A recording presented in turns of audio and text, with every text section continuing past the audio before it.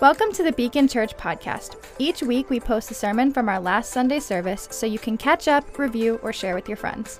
We pray as you listen to this week's episode, you're encouraged and equipped to love God, love people, grow in Christ, and serve the world. Well, good morning.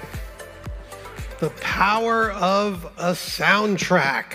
Well, most of you know my wife, Cheryl, and you know that she is usually the sweetest and most trustworthy person that you could ever have the privilege of knowing. But then, my wife tried to steal the neighbor's dog. I was so embarrassed. I was stunned. I couldn't even believe it. And so my wife spun a bit of a story. She was trying to explain that the dog was running around our yard one day when she came home. And she says she recognized it as the dog that was belonging to a family like 2 blocks away. So apparently she said she went and caught the dog and, grabbed it and gently carried it back over to the neighbor's house. And then she was knocking on the door and no one answered. So she says she took a little piece of paper and she wrote, a little note on it about "I have your dog," and tried not to make it look like a ransom note, and said she stuck it in the slit in the door. And then she takes the dog and, turns around and starts walking away from the house. And so as she's walking away from the house, the door opens. And the lady opens the door and she says, "Excuse me?" And my wife said, I have your dog. And the lady says, "I can see that." And then my wife's like, no, you don't understand. I saw your dog running around my yard and I was just bringing him back to you. And the lady's like, uh-huh. Now, you can't really blame a person for having this immediate negative soundtrack, right? So in a split second, she went from, hey, that normally very sweet lady around the block is stealing my dog. And we do that because, as we saw last week, our brains are actually wired to go toward the negative. And our soundtracks that we create will often sound something like "formerly nice neighbor steals dog." Now, fortunately, in this case, this soundtrack did prove to be untrue. So, because there are no charges or anything being pressed. And so at least that's how I'm understanding it. And last week, we started this whole series called Soundtracks. And by way of review, in case you missed some of it, we saw that our brains can be real jerks. And you'd think that your brain would have your best interests in mind, but it doesn't always seem to be that way. And so our brains can be real jerks. And we found out that most of us struggle with overthinking. In fact, I'd say all of us at some point will struggle with overthinking, and it has a negative impact on the way that we want to live our lives and the way that God wants us to live. Now, everyone who is running soundtracks in our lives will notice them as the constant stream of thoughts that just keep running and taking up residence in our minds. And sometimes the thing about these soundtracks is they're broken. They're broken. We will very often see soundtracks that are running through our minds that are negative. And we will often find soundtracks that God does not see any value in our mind. So that's the gist of the series that we're going to be kind of talking about over the next few weeks. But it's important for us to recognize the power that a soundtrack can have and how changing a soundtrack can also have a very powerful effect. And so think about your favorite song. So whatever your favorite songs are, you've probably listened to them hundreds of times. If you go back all the way, way back when kind of your favorite songs were being cemented in your mind, like Stairway to Heaven or Sweet Child of Mine, So, I'm dating myself right there. So, if those are some of your favorite songs, hundreds of times. And if you were out at at a wedding and a song came on that was one of your favorite songs growing up, and you might not have heard it for like a decade, but when you're at the wedding and suddenly you're like, oh, it's going to be a 90s dance party. Like, you just can't, you're like, this is unbelievable. Like, they're playing real music now. And so, because it's just such a part, and you will be able to sing every lyric that you knew when the song first came out. My wife showed me recently, I don't even know all of the Guns N' Roses lyrics, which is embarrassing, because I thought I did, but I don't. But I knew all of the ones that I did know back then. Hundreds of times. But here's the thing. When you say something stupid, or a friend will make a comment that maybe you didn't find particularly helpful, or maybe, you texted that special someone and they didn't get back to you. Or maybe for you, you kind of screwed something up and, you forgot to live one day at a time and you've got a 30-day token mocking you. These soundtracks aren't going to play a dozen times or 100 times. They're going to be set on repeat. If you hear the soundtracks that you're a disappointment and that you're not going to amount to much, or that you'll never be able to run with the big dogs, you just don't have that kind of horsepower, or maybe you'll never really be known and loved. Those soundtracks are going to go over again and again and again and again. You'll replay them countless times. And because of that, the power of soundtracks, it just simply cannot be overstated.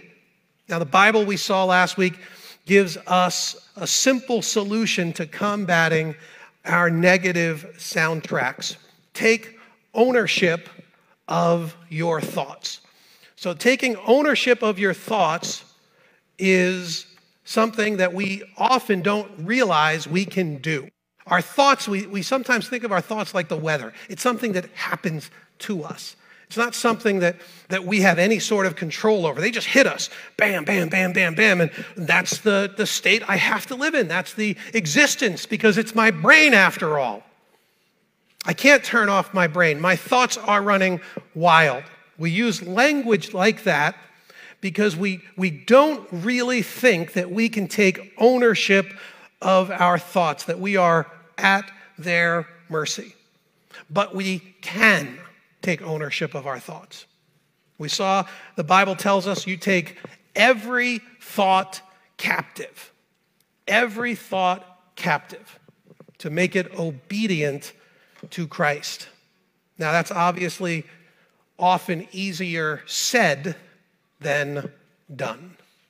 And that's what the rest of this series is going to nibble around the edges of a few key ideas and we're going to try to take a couple of big bites out of these powerful biblical truths that will help us really challenge our soundtracks. And we're going to challenge it with these questions. Are these soundtracks true? Are they helpful? And are they kind? Are they true and helpful and kind? And each week we're going to be looking at one particular facet, one of these questions, and we are going to figure out if they are not these things, then how do we retire them? How do we replace them? And then how do we repeat the new soundtracks, so much so that they become the now dominant soundtracks of our lives? So today we ask, are these soundtracks true? Now, last week we looked at the book of 1 Samuel, and we saw how the first king of Israel, King Saul, he was combating these broken soundtracks. And because he failed in fighting these soundtracks, a whole host of terrible things happened to him and the nation, to his family. And it was contrasted last week with King David, who seemed to be able to rewrite and hang on to the soundtracks that make him more and more into the image of God. Now, we're going to see it again in chapter 15. But this is a really rough text, okay? In the context, God is commanding the nation of Israel to go to battle against one of their exceptionally wicked enemies. And it's one of only a couple of cases in the whole of the scriptures where God says, I want everything wiped out. I want everything destroyed. Every living person and animal must be annihilated because these people are particularly vile. And without an annihilation, they will continue to plague the nation and hurt the people of God. Now, I really want to talk about that particular part of it, but if I do that, I can't talk about the other parts of it. And Trevor said he really wanted to answer all the questions that are raised by that. So after the service, you can ask him about all of those very difficult things. I'm going to take some of the easier fruit from this text because Trevor really wanted the hard stuff. So the Lord said to Samuel, I'm sorry that I ever made Saul king, for he has not been loyal to me and has refused to obey my command. Samuel was so deeply moved when he heard this that he cried out to the Lord all night. Early the next morning, Samuel went to find Saul.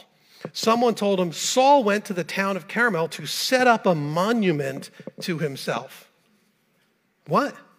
He had just had this epic battle, and we're about to find out that it didn't go nearly as well as he thinks it does, and he's going and setting up monuments to himself? And at first you go, that's clearly a megalomaniac. He's got some ego track running. We're actually going to find out it's the opposite. Something else is going on here with Saul where he's grasping after something that was already his, but he himself is struggling to believe it, and he's not so sure the people believe it. So Saul greets Samuel cheerfully. May the Lord bless you, he said. I have carried out the Lord's command, which included destroying all of the animals. Then what is all the bleating of sheep and goats and the lowing of cattle that I hear? Samuel demanded. Samuel's like, you're lying. You're telling me you did it, but I'm hearing the lies all around me. Samuel demanded, it's true that the army spared the best of the sheep and goats and cattle, Saul admitted, but they are going to sacrifice them to the Lord your God. We've destroyed everything else. Then Samuel said to Saul, stop. Listen to what the Lord told me last night. See, Saul he's like, no, it really did happen. I know we were supposed to destroy the animals. We got a better plan. Samuel's like, really? You've got a better plan than God's plan? There's a lie that's kicking around in Saul's head about whether or not he can trust Samuel and whether or not he can trust God. And Samuel's like, just stop. Just stop. Often that's the only thing we get to say about our lies. Sometimes we have to see them for what they are. We got to say, just stop. Enough of this. Although you may think little of yourself, are you not the leader of the tribes of Israel? We saw this starting last week where Saul was so insecure, he was so fearful, and Samuel was like, no, this is for you. You are the leader of God's people. And Saul's like, I guess I got to start setting up monuments to myself to convince everyone. No, you can let God do the convincing. You don't have to worry about what it is that everyone else is going to say about you. Everyone else is going to think about you. That's a lie that you're letting run through your own mind. You need an audience of one. He says to him, the Lord has anointed you king of Israel. The Lord sent you on a mission and told you, go and completely destroy the sinners, the Amalekites, until they are all dead. Why haven't you obeyed the Lord? Why did you rush for the plunder and do what was evil in the Lord's sight? But I did obey the Lord. At what point do we have to stop and ask, does Saul really believe that he's obeying the Lord? Has he so thoroughly convinced himself? Because that's what we do. Our minds, they run these things over and over and over and over and over and over again. We just believe these lies. They become a part of what it is that how we actually think the world ought to be and is. And usually they're directed toward ourselves in exceptionally harsh ways. But I did obey the Lord, Saul insisted. I carried out the mission he gave me. I brought back King Agag. What? He should have died on the battlefield. He was part of destroy everything. But you brought him back for what?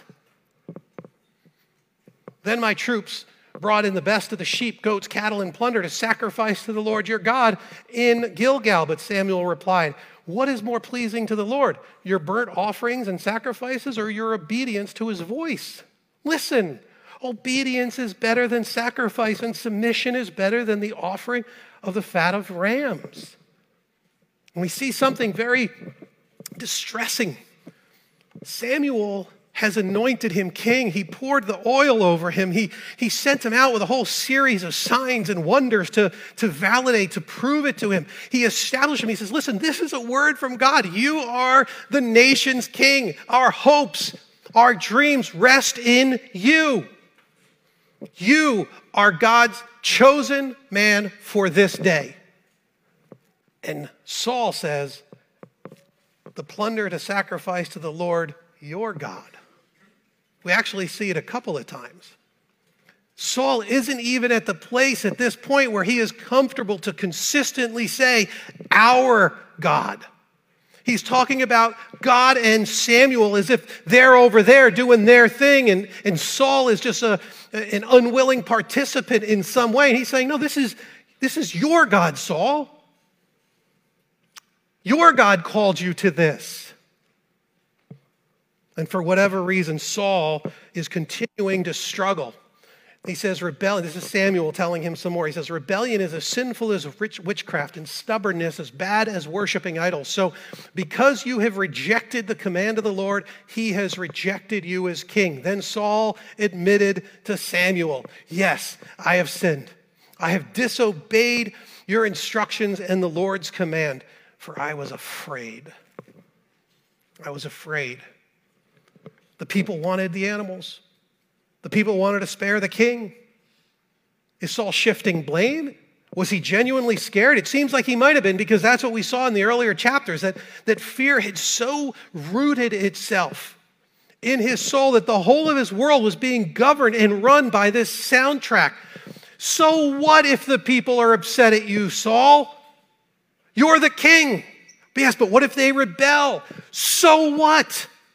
God said, you should have done it. That's all there is to it. But you let another soundtrack get in there, a soundtrack rooted in fear. Fear isn't going to get us where the Lord wants us.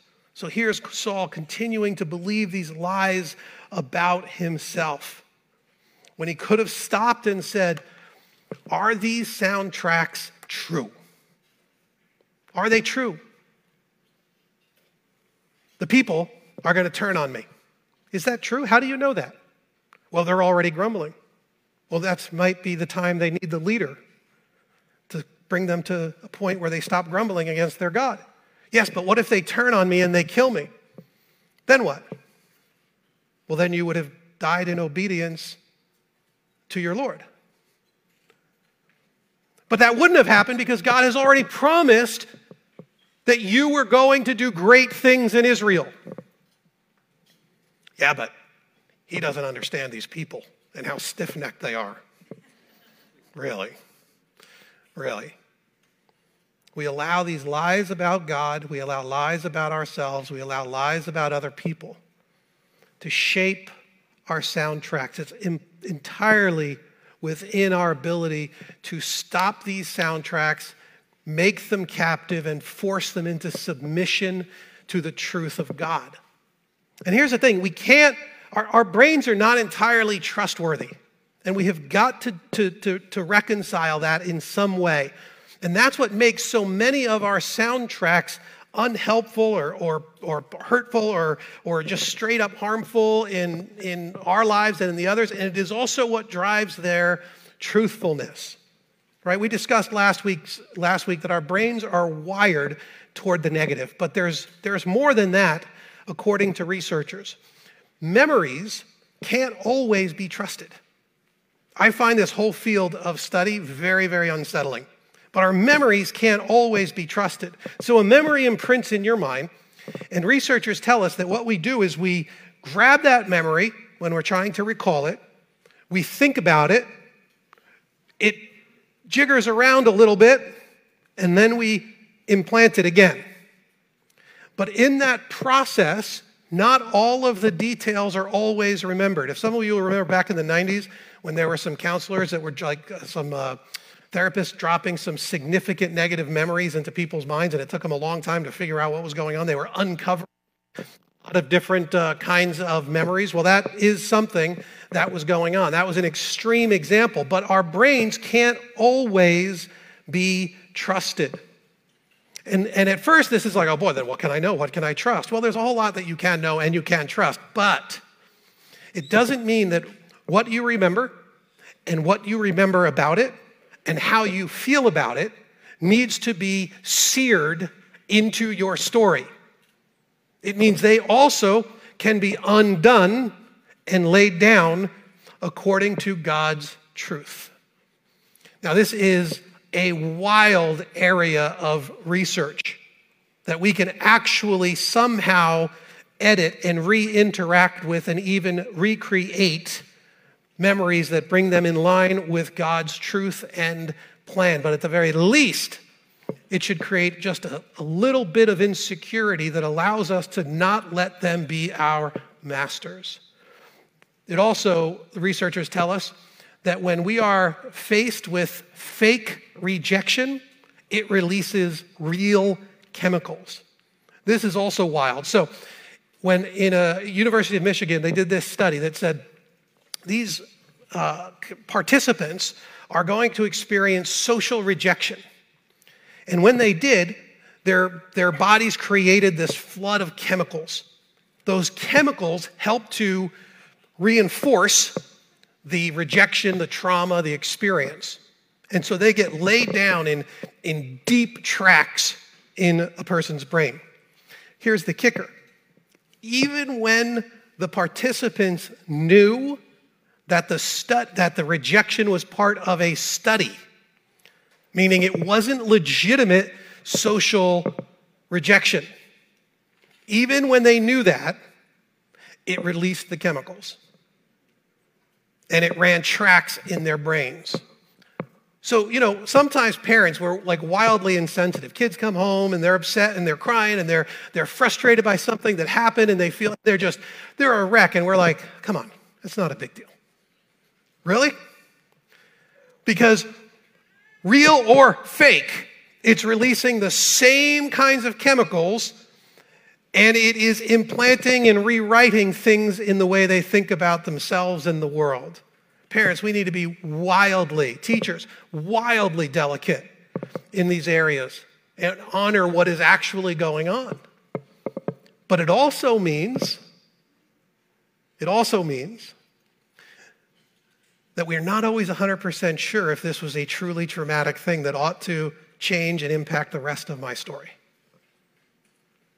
It means that sometimes our brain is reinforcing things to hold us hostage to the past. That is not always the case, but it does mean that even with legitimate trauma, we can revisit them and add the truth and the hope of the gospel to it. We can rewrite these deeply wired thoughts. Now, if that wasn't bad enough, the brain also trusts what it already knows. And that's a big deal. Confirmation bias is real. And so if you think of yourself as not that smart, I had a teacher one time that said I wasn't that smart, then it doesn't matter if you have shown incredible intelligence in 10 different fields, in 10 different ways.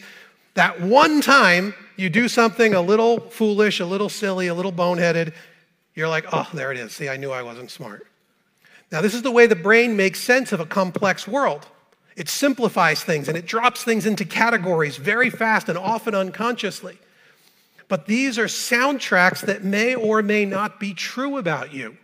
Sometimes we'll hear, like a mom will say, I'm so disorganized just with the kids and work and I'm overwhelmed. I have so many different things. And if I wasn't so disorganized, things would be just so much better for me. But there I am, I'm disorganized. They one time, 3 minutes late for one of the, 50 after-school activities that a kid gets to, and all of a sudden they go, look, I told you, I'm so disorganized.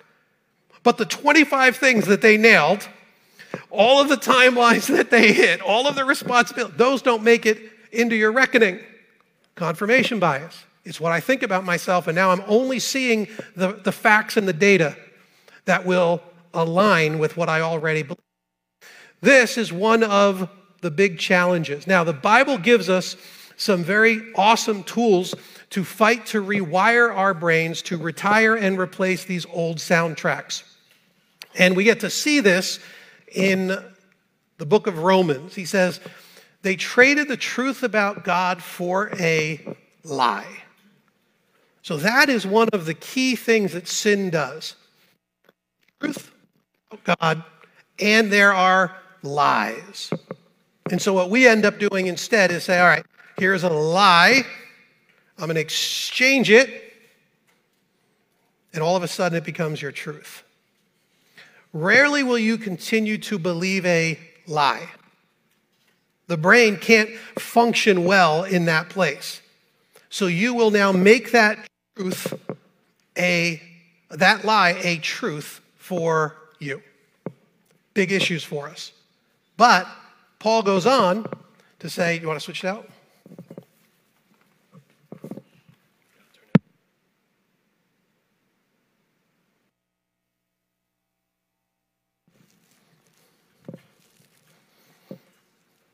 All right, we'll see if that helps us a little bit. Might not. I might have broken a wire. I think I might have sat on it earlier. Sorry. My bad. All right, so Romans 12, later on, Paul is writing really with this same idea in mind, and he says, don't copy the behavior and the customs of this world, but let God transform you into a new person.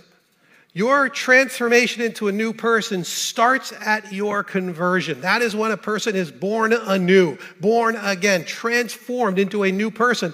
But the transformation process continues all the way to the point that Jesus returns or we meet him in glory. So the transformation continues. Let God transform you by changing the way you think. By changing the way you think. And you're going to change the way you think because you're not going to copy the behaviors and the customs of the world. You're going to trust God to do this work of transformation. Then you will learn to know God's will for you, which is good and pleasing and perfect. People often say, how do I know God's will for this particular decision? You're missing the point. That particular decision isn't nearly as important as being transformed in your thinking. Then you will simply know what God wants in any given situation or circumstance. And sometimes we're making big deals over issues that aren't big deals in his kingdom.